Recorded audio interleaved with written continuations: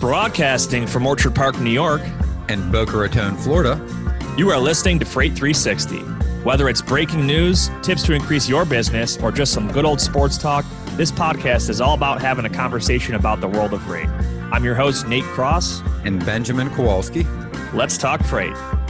All right, welcome back for episode 100 of Freight 360. Yes.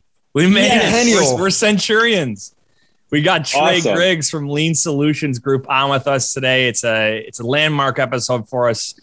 You guys can't see us, but we all match today. We're all wearing black Lean Solutions Group. Thank you, Lean Solutions. Shirts. Right. Hey, we love you guys. You got just wrapping up our website for us. We always praise how great you guys are. We're probably going to be, or most likely be, doing some more business with you guys as we grow Freight 360, because obviously you guys are great with marketing, staffing, tech, everything. So we love it. We drink the Kool-Aid that we preach, right? So you can't say enough good things about you guys. So today we're going to talk about sales leadership. That's going to be the bulk of our episode. But first, Trey, what's new with Lean? What's been going on with you guys lately? Anything fun and exciting? Well, definitely. There's a lot of milestones we've recently hit, which I'll talk about in a minute. But I'm glad you actually brought up, the work that we do from a marketing standpoint. A lot of people don't know about everything that we do. And so just as a shameless plug real quick, the marketing side is really taking off. We do a great job, both on an agency style, but also staffing side. Sales is doing tremendous. We just hit 100 employees on that side. It's only been going for about a year. So that's going well. We've got a couple of 100 milestones here. Yeah, that was a big one for us. So we're excited about that. We're still learning a few things and moving into new industries, but that's going great. Obviously, we've been doing tech for 3 years, both staffing and development, whether it be middleware, webs, any type of web design, applications. That's been going well. And then the staffing side, the back office operations, is absolutely killing it. So we just hit a couple milestones. We're over 250 customers now. This time last year, we were like 115. So we've grown considerably on our customer base. Nice. But also our employee count is now over 4,600.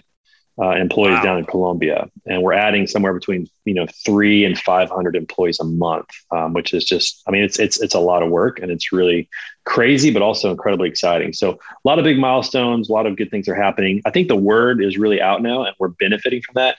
A lot of companies, you spend forever with sales and marketing trying to get your name out there, and after a while, once you get that pinwheel going, then people start reaching out to you, and that's when that you've created a really good business, when you start to get customers from referrals or just from people have heard the word and like, hey, it's time for us to jump in and do that. So it's an excining time at Lean for sure.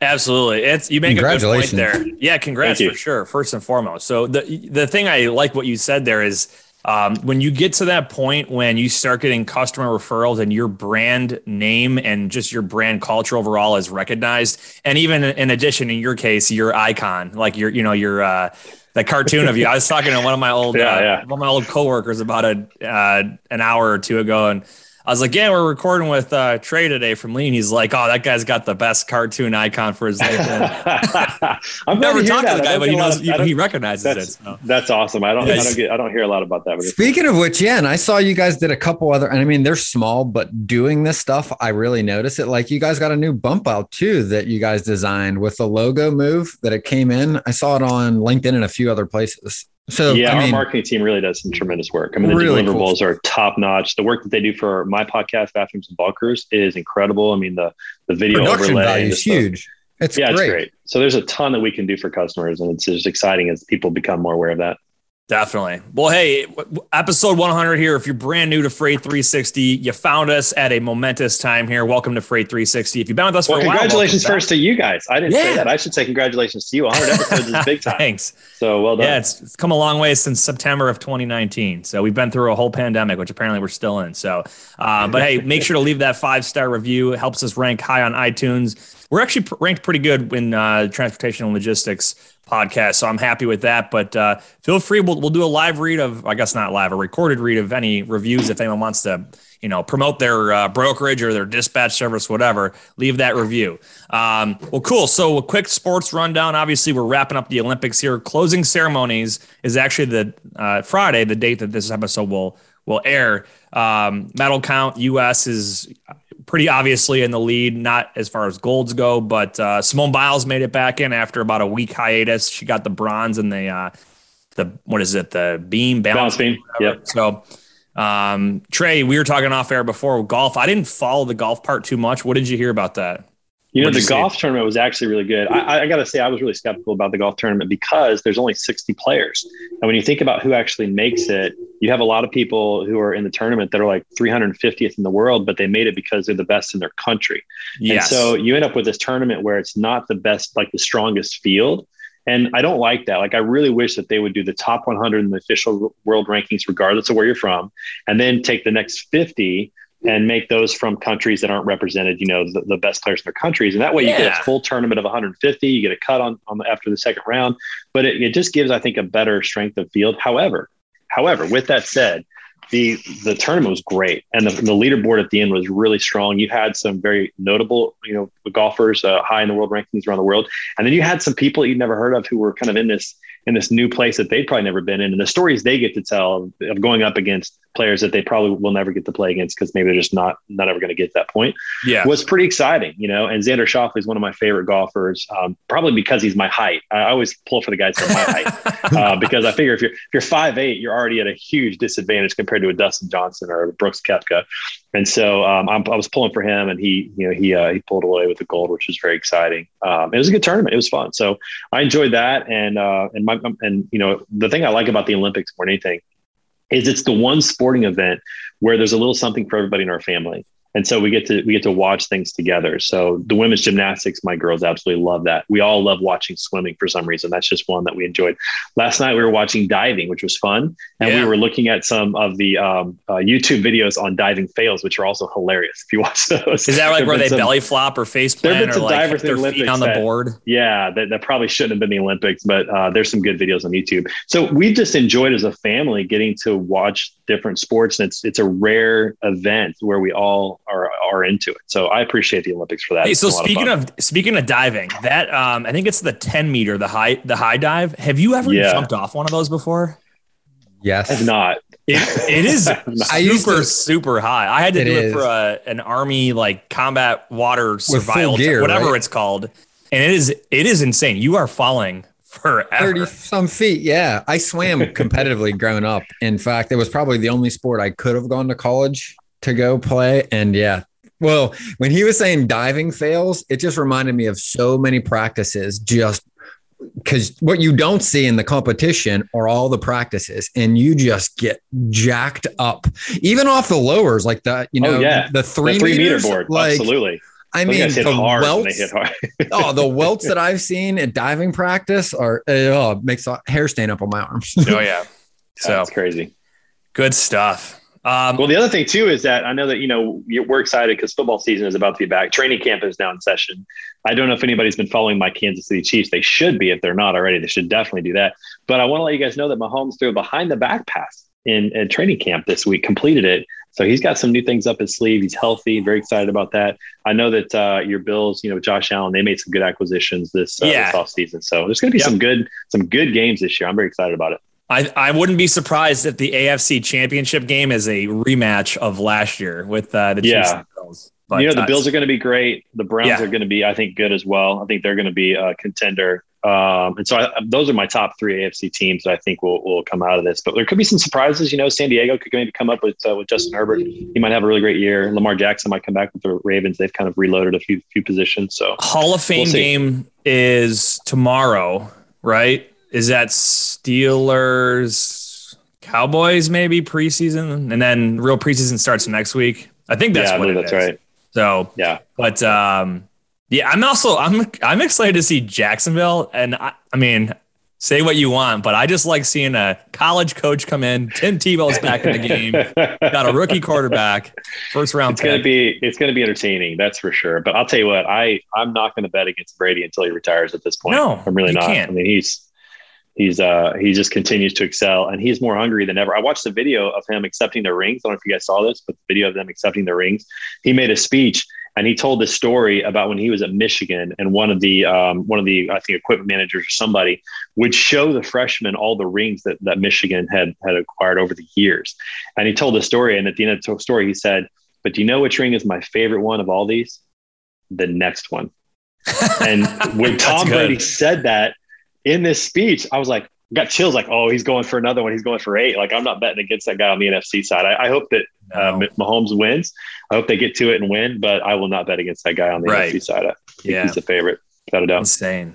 Well, good stuff. Love the sports banter and rundown there. So Ben, give us a little shout out to our friends over at DAT. And I believe it's again, Trey, it's your former folks. That's over right. there, right? Coming full circle. That's right. 2012, they gave me my first gig in transportation. So thank you to them. And Janice Compton, my former boss, shout out to her. She's still there. Take the guesswork out of freight with DAT. The DAT Load Board Network is the largest on-demand freight marketplace in North America, connecting freight brokers with available capacity on any lane. Grow your business with tools that allow you to find new business partners. Plus, you can quickly qualify and onboard new carriers. And with the industry's leading freight rate data, you can make clear and confident pricing decisions. Check out a link in the show notes for a free month of DAT Power, Express, or Trucker's Edge. That's it. All right, good stuff. So topic today, sales leadership. I mean, this conversation, I'll tell you, for anyone listening out there, there has been zero official prep on this topic because we wanted to go into this raw and just have a true, candid, transparent conversation when it comes to sales leadership. And I think, Trey, with the three of us and our backgrounds and what we do day to day, this is a great thing to look at in general between the company that, with lean, first of all, with all of the hiring, growing, and, when folks hire, they got to put that leadership hat on and step away from the brokerage mindset. For myself with agencies and agent development, Ben with coaching with folks, and, just that transition from when you're moving freight to leading people is one that a lot of people can fall flat on their face when it comes to it. So I love this topic and I want to dig into it. So, Trey, what made you decide you wanted to talk about this topic today? Yeah, well, I mean, I think for me, I've been learning so much, and I'll just start by saying, first of all, I'm not an expert in this, so take that with a grain of salt for the listeners out there, but certainly learning a ton and enjoying the process of learning. I'll probably be learning for another 30 years and hopefully communicating that. And we'll probably renege on some of the things I say today based on what I learn in the next several years. But it's been a great learning experience over the last several years, and specifically at Lean, as we're growing. Like you said, we're creating new departments, new divisions, based on the needs that we have, and that's requiring us to really think through who do we want to hire, how many people do we need in those types of seats for that work, how are we going to incentivize them, and one of the challenges is incentivizing people correctly. That's a very difficult challenge. But most importantly, I think everyone in your company should be incentivized in some form or fashion, one way or the other. Sales just kind of gets that because it's known as a commission type of a job. Right. But I think incentivizing people is so critical to getting the behaviors that you want to do. Say what you want. People are driven by money, even if it's not their highest value. There's still something to be said about that, about money. But there's also importance to understand that money might not be the best carrot to incentivize somebody. So you have to be really creative about that as well. There's different ways that you can incentivize a employee outside of commission. And, like, for example, if you're an accounting folk, if you're one of the accounting folks at a freight brokerage, right, you're not going to get a commission for the amount of money that you invoice per se, because you got to figure in margin, all that stuff. So I'll tell you, a company I used to work for did a profit sharing agreement, and it went to every single employee in the company once a year based on the company's bottom line growth, and there was milestones. So if you hit, you had to hit, I think it was at least 5% growth for it to start paying out. And you got a 0.5% payout for every 1% of growth. So basically, and it capped at 20. So if the company grew 20% bottom line, there was a 10% share that went out to all the employees that are on the payroll. And that was a great way for folks to have some skin in the game, even if they're not like that commission. Oh, it was great. Because think about that. Like, not only, so what happens, right? Just for an example for listeners, right? And like, all of these are ideas that you can take and implement into a brokerage to even hire your first employee, let alone your second. You don't need to be a company of lean size to take what we're talking about and implement it day to day. Because what you just said, right? That means the company, for every percentage they grow, they pay out half of their growth to the people that help contribute to it. It was 10% of the growth, but 10%. Still, okay. Yeah.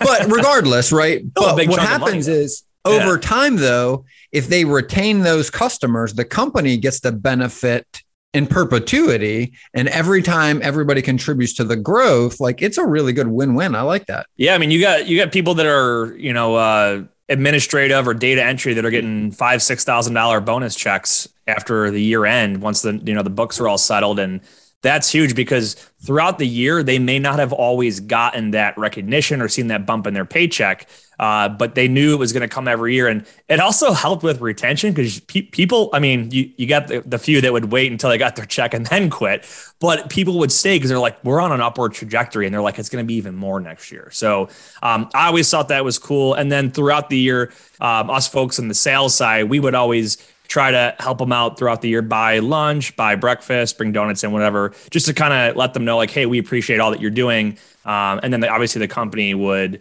have that profit sharing at the, after the books were closed at the end of the year. So I like it.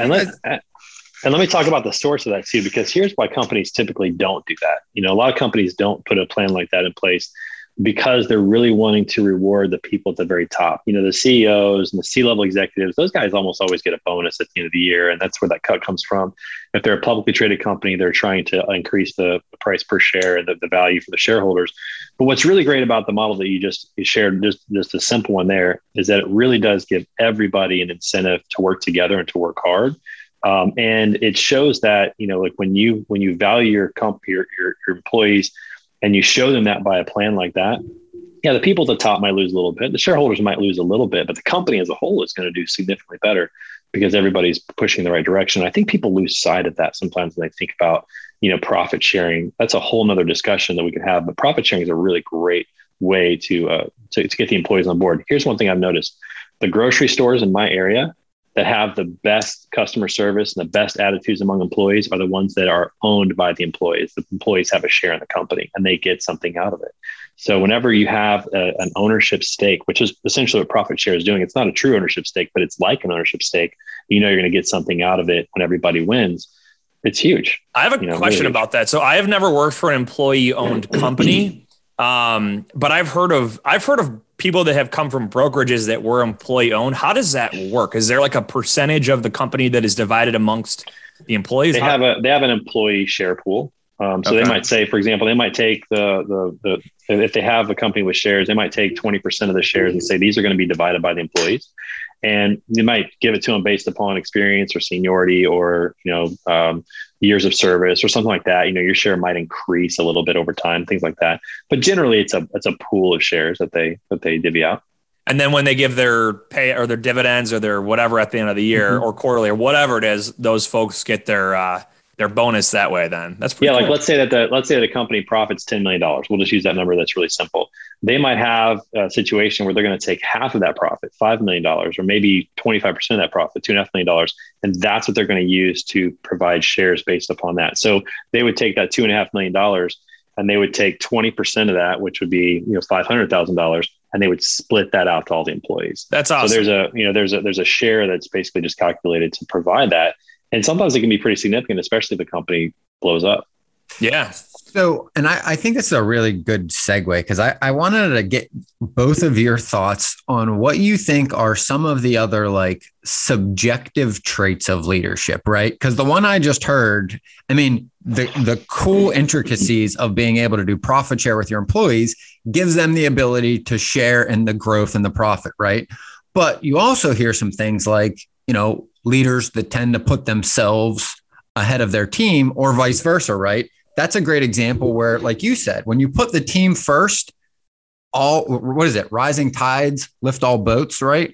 What are some of the other intangible things that you guys see as like leadership traits? So Go ahead. I want to say one thing on that real quick, because it's exactly what you said. And that is the most critical thing of being a leader, and especially a sales leader, is understanding that you work for your team.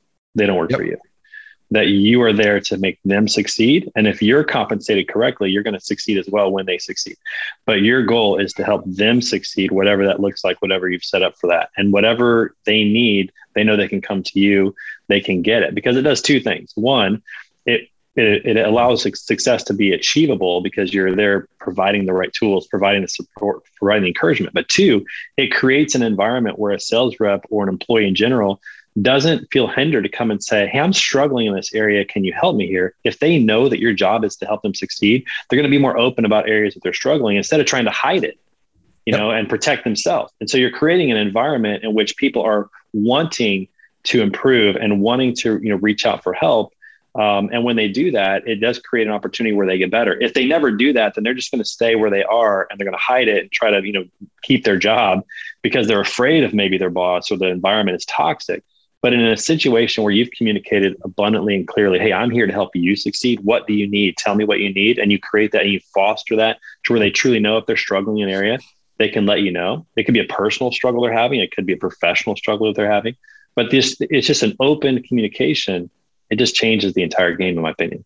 And I think that easiest way to think about this is if you've never worked at a company like this, think back to your days in grammar school, right? The teachers that were mean are the ones that people were scared to ask a question. You probably didn't learn that much. You probably didn't enjoy that class very much, and you probably didn't perform that well.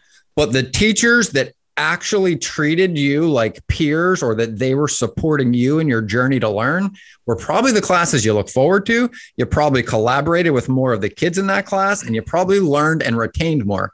And you probably can picture that teacher in your head right now. I would be willing to bet. You're absolutely right. So this is something that we called in the Army. We called it command climate, right? It's the environment that everyone would work in. So when I was a company commander in the Army, so I commanded on a deployment about 50 people, right? So smaller unit. But in any of my free time, when the leadership business was done and I had some downtime, I would try to spend that time doing one of two things. It was either spending time with the soldiers to learn from them things that I was not proficient in and have them kind of highlight their talents to me. And the other side was then offering mentorship to those that wanted it, whether it was professionally, personally, whatever the case might be. But that all kind of built around that command climate. And the same thing has always flowed over for me in brokerage. So overseeing independent agents, a lot of these folks have a specific niche that they're an expert in that I may not be, and I can learn a lot from them. And by them teaching me certain things, they become more proficient. And then on the flip side, there's a lot of things that I know that someone with a niche might not know. And it's kind of a two-way relationship. So I think having that overall, that culture and that climate that goes two ways, I think is extremely, extremely important in any organization, whether it's transportation or anything else. Yeah. And I think it goes back to how you view employees, and I heard this once, I think it might've been Steve Jobs. I don't know who it was, but somebody smarter than me said, that you want to, teach your employees so that like train them up so that they can leave, they can go and do other things, but treat them well enough that they don't want to. They never do. Richard Branson. There you go. Richard Branson. Thank you. I knew it was one of those smart fellows. Ben always knows whose quote is whose. He knows the quotes, but I think that's true. Sometimes people might say, "Oh, it's just a cliche, or it's not possible." It's totally possible. Because if you really care about people, give them all the resources for them to grow and get better, because it's only going to make your company better. If they do decide to leave, okay, so be it. You have the process in place to keep training people and keep growing. But if you treat them well enough, they don't really have a reason. If you give them opportunities to grow and increase pay and for performance and things like that, they won't want to. They're going to love it. That's the other cliche. It's the one manager says, what if we train everybody up and they're the best in the industry and they leave? And then the other manager says to the first manager, but what if we don't and they stay? They stay. That's right. That's right. That's right. No, I think there's a lot to be said about that. And, from a leadership perspective, you always want to be building a world-class organization. You always want A players, whether you recruit A players and they come in and you can make them A+ players, or recruit B players and you can turn them into A players. That's what you always want. You want to keep raising the standard, keep raising the bars. But the way you do that is by truly caring about people and providing them the resources that they need to improve, whether it be coaching, training, whatever might be, incentive plans. And then you watch them thrive. And the companies that really do well, I think, do all of those things really, really well. I want to hit on the compensation part of it, right? So let's say you're a small to mid-sized brokerage and you're adding a new role, right? Whether it's a sales role, dispatcher role, or back office, whatever the case might be. The compensation piece, I think, is there's so many opinions on it and how folks want to do it. And some people swear you got to commission everyone. And some people say, I don't want to commission people and have them make decisions based on their paycheck and not on the business. I kind of want both of your opinions on how do you structure a compensation plan for a new employee? I know it's a very, very vague discussion, but let's focus it in on broker. Let's say you have a new person that's going to come in and work as a new broker in your company. Ben, what are your thoughts? Or Trey? Well, go ahead, Ben. You ready? No, I was looking up something else. All right. You're gonna have to. Let me jump in real quick. So I think you have to start with the end in mind, and that is, what do you want this person to do? How do you want them to do it? And if you can answer those questions, then you're ready to start creating a compensation plan that makes sense, that will incentivize the right behaviors and de-incentivize the wrong behaviors. And the first thing I'd say is this: if you're not ready to pay a decent base wage to an employee, and you're asking them to work, commission only to see how tough they are, I don't buy that. I don't think that's a good way to do it. I think there should be a balance between a starting pay based upon their experience, based upon what you want them to do, so that they can live. That's important. But you want to also find people who are not satisfied with that. So let's back up for a second before we talk comp, and that is recruiting. Like, it is incredibly important to find the right people, because even with a great comp plan, the wrong person is not going to survive. They're not going to. I was going to say that. So hiring the right person, the right type of person for the position that you're using is so important. And I heard one person say this to me a long time ago. They said it's a lot easier to hire than it is to fire. And what he meant by that was, people will hire people quickly because they need them. They don't do the right, vetting process. They don't really think through and ask the right questions and open-ended questions to try to find out how they think and how they're processing things, about tough situations in life, about what they want in life, and really get to know that person. A lot of times people hire based on need rather than on the, making sure that the person is a good fit. So to me, that's critically important, that you get the hiring right. And that's probably a whole nother podcast, is recruiting. But you got to recruit the right people and make sure that you vet them to make sure you're bringing in an A player who's going to fit your culture and who's going to have an opportunity to thrive in your business. Go ahead. Continue. But then I would say number two is, you need to be ready to pay a decent wage from a base salary perspective so that person can survive. All right. They shouldn't thrive under that, and they shouldn't be satisfied with that, but they should be able to live off of that. And so based upon your area, based upon what's appropriate, that's the starting point, is what am I willing to pay somebody so that they can live? If you pay somebody a base salary and they can't afford an apartment within 10 miles of where you're working, or 15 miles, then you're probably not realistic about that. So you got to look in and understand where do you live and what do things cost, and what position are you asking somebody to go in from day one, especially in a commission role, because it takes a while to ramp up. They're not going to make a lot of money in the first couple of months. It might take 3 or 4 months to really start making some money. All right. My first job at DAT, which was great, they had a phenomenal system in place, I wasn't really on full, ramp up until probably month 4. Right. And so having a base that's livable is critically important. And if you can't afford that, then you're not ready to hire, in my opinion, or you got your priorities wrong. You're not running your business efficiently. You're taking too much money for yourself, or something's going on. Right. Yeah. So that's step number one.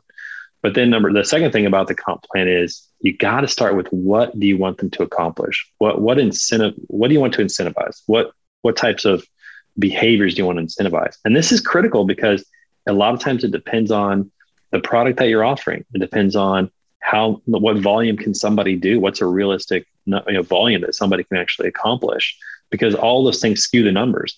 If you have a decent plan in place, but you don't calculate the volume, they can either make nothing or they can make way too much, So you have to understand your product and those types of metrics of volume, and, how many calls does somebody need to make in order to, on average, to, make a deal, or for a freight, whatever it is, to get a load and start booking loads, whatever that might be. You need to understand your business in order to provide a really good comp plan. So and then, go ahead. No, I was take it away. And then the third thing on that is, after understanding your business, that's where you dig in and say, okay, how much money do I really want this person to be able to make from an opportunity standpoint?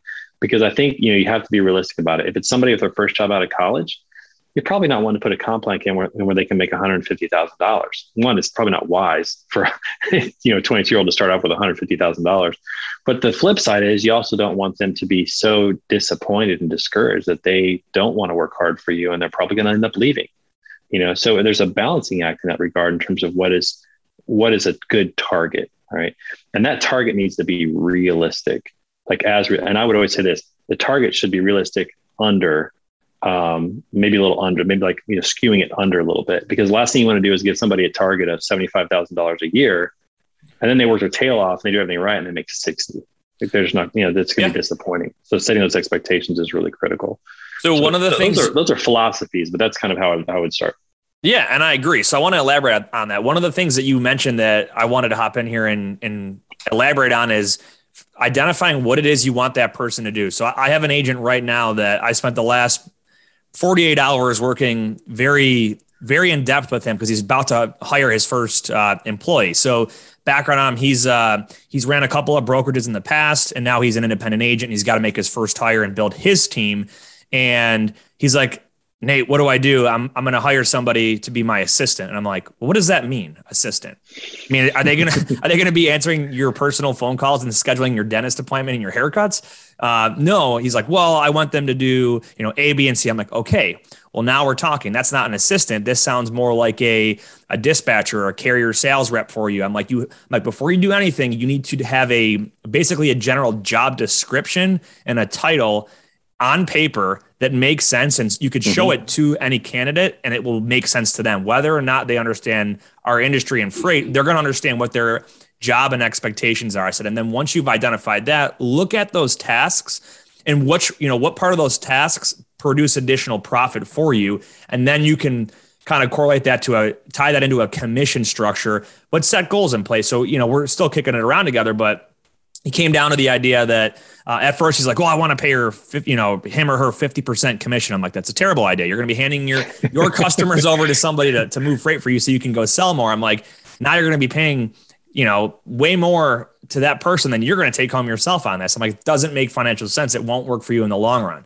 I said, you got to set goals in place. You've got to scale that commission back to a realistic level, and keep in mind, oh, by the way, you have to train this person so they understand brokerage, and not just brokerage, but your specific book of business and the niche in the market that you work within. So people a lot of times think that, oh, if I get the right comp plan, I'll get smart, hardworking people in, and then they'll just figure it out. There's a training aspect and a growth period. Like you said, it took 4 months for you to ramp up.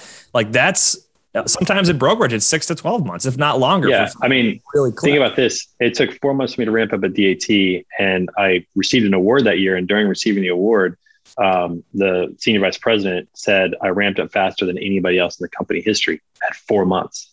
So you got to be realistic about how long it's going to take somebody to really get this down and figure it out. That's really critical. I want to go back to the job description thing. This is getting into the weeds. So the philosophy at the beginning that we talked about is really important, but now you get into the job description. But even so, I would say this: you want to lay out the job description, exactly what you want them to accomplish. And I think even also think about what's realistic from a time standpoint. So if you list 20 things, it's not going to take an even percentage of time for each of those 20 things. They might be doing track and trace for 15% of their day because of the volume that you're doing or something like that. You want to understand what that day looks like, not just the list of objectives. But then this is really critical. You can't just create a commission structure that fits everybody. Like, I think you need to have some options in place, like more than one commission structure available. And let me tell you why.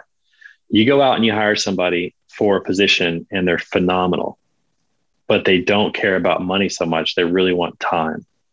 Because they've got a hobby. They train for triathlons, and that's their thing. They want to do triathlons. So they need a little more time to train. They're not necessarily interested at this point in their life in making a lot of money. So if you create a commission plan that's just based on helping them make money, but they're working way more than they probably want to, even though they're great at their job, then that plan doesn't work for them. So there has to be flexibility in the commission plan based upon the person that you hire, what they care about. Somebody who has kids, do you think they want to be working until 6 p.m. at night covering loads if they've got little kids in sports? Why would you do that to your employee? Like, they want to go to their kid's game more than likely, right? they need a little more time off. Maybe they need a little less money, a little more time. Yeah. Maybe they need to change their hours a little bit. But you have to be flexible about this, because one of the other critical things about leadership is this. It's knowing your people, like being relentless about knowing your people. What do they care about? What are their passions? What are their struggles? And it changes. It can change daily, it can change weekly, change monthly based upon the season of life that they're in. What they care about today as a 23-year-old is going to be different than what they care about a 28-year-old newly married with a home mortgage. You know, they might need something different at that point to really thrive. And so leadership, you have to understand, you know, who you're hiring. It's not a cookie cutter process, which is what I think makes it really difficult. I think a lot of people want to create a comp plan and go, this is great. This is a perfect commission plan. It's going to incentivize them the way I want. And they hire somebody who doesn't value the same thing, and then they don't get the results. So I just think that's really critical that leaders understand that. I think it's huge, right? I mean, think about it. At the end of the day, in its most simplest sense, all a comp plan is how are you going to incentivize the people you need to do things? Okay, well, that might incentivize you, but until you talk to them and listen to what's important to them, you have no idea. And just because money is the top concern that seems to be there, certainly doesn't mean that's the most important. I mean, I could give at least a half a dozen people that I've worked with in brokerage that have fallen somewhere on that scale. I've had assistants that had 4 kids, literally didn't want more time. Or didn't want more money. They needed more time. I've had guys that worked for us that we brought on that only cared about money and then had kids. And then it changed, just like you said, right? Like it was great for 3 or 4 years. Then they got married and then they had 2 kids quickly. And now all of a sudden money wasn't the priority. It was time. And the problem was, at that place, there was no flexibility. The way they managed everybody's comp plan was the same. Everybody got the same. And the only way they were able to manage their biggest expense, which was employee turnover, was putting more pressure on all of the sales staff. It was a one size fit all. Everybody makes this. And if it was too much pressure on the company, they would shorten the window to roll people out quicker to try to reduce their cost, rather than doing what you're suggesting, which is just asking questions, taking the time to learn what's important on per case basis, if you can. And you can do a lot of that in the interview process too. Like I remember when I started in brokerage, one of the first questions I was asked in an interview by he was the VP at the time.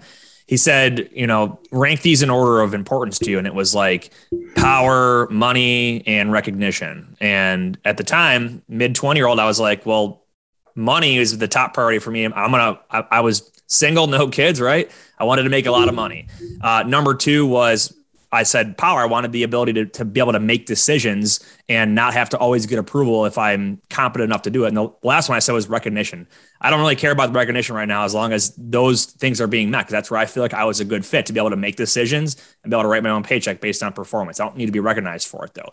Other people, they'd rather make less money as long as you tell them they did a great job that day. You know what I mean? But you can also, it's not just those 3, you can add other things in, right? The work-life balance, right? Flexibility, be able to work from home, days off, you know, there's all kinds of stuff that goes into that. And I think you got to ask the questions and take that time in the interview process and the recruiting process, because, you know, you may think I got to fill this spot right now, but if a month later that person's out the door, you're back where you started, but you just wasted time and money. And here's another. Let me say something real quick to that. If you're going through a sales process and you have a pitch, right? And you get on a call with a prospect and you just start telling your pitch, that's the most foolish thing you can do, because you have no idea what that prospect needs. But if you ask questions to that prospect and find out what their needs are, where their struggles are, where their pain points are, where their most urgent needs are, and your product can fit that, now you know how to pitch based upon their needs and what will really work. And that's so critical. So why wouldn't you do the same thing with a recruit? Like you said, go through the interview, find out what they care about, and then create a structure that fits that person to get the most out of them. It obviously, the reason why people do it takes time. It's harder. It's more work, but you get a better return when you do that, in my opinion. Sorry, Ben, go ahead. Yeah, and I think you end up reducing your costs over the long run, because one of the biggest costs with any company is turnover. What I was going to give are some actionable things you could do through this process. So one of the things that I run into all of the time with clients that want to do this is, one, they don't know exactly what Nate pointed out. They don't know exactly what they're hiring for. So the first thing is think about the very specific tasks you want to hire for. The next thing is, I usually have clients go through and do a time awareness log, like literally write down every day on a piece of paper. I have them put it on their desk, how long those activities are taking them over a 2-week period. Because now it's not subjective. You've got real numbers and you go, okay, I need somebody for 15 hours this week and it would took me 17 hours the next week.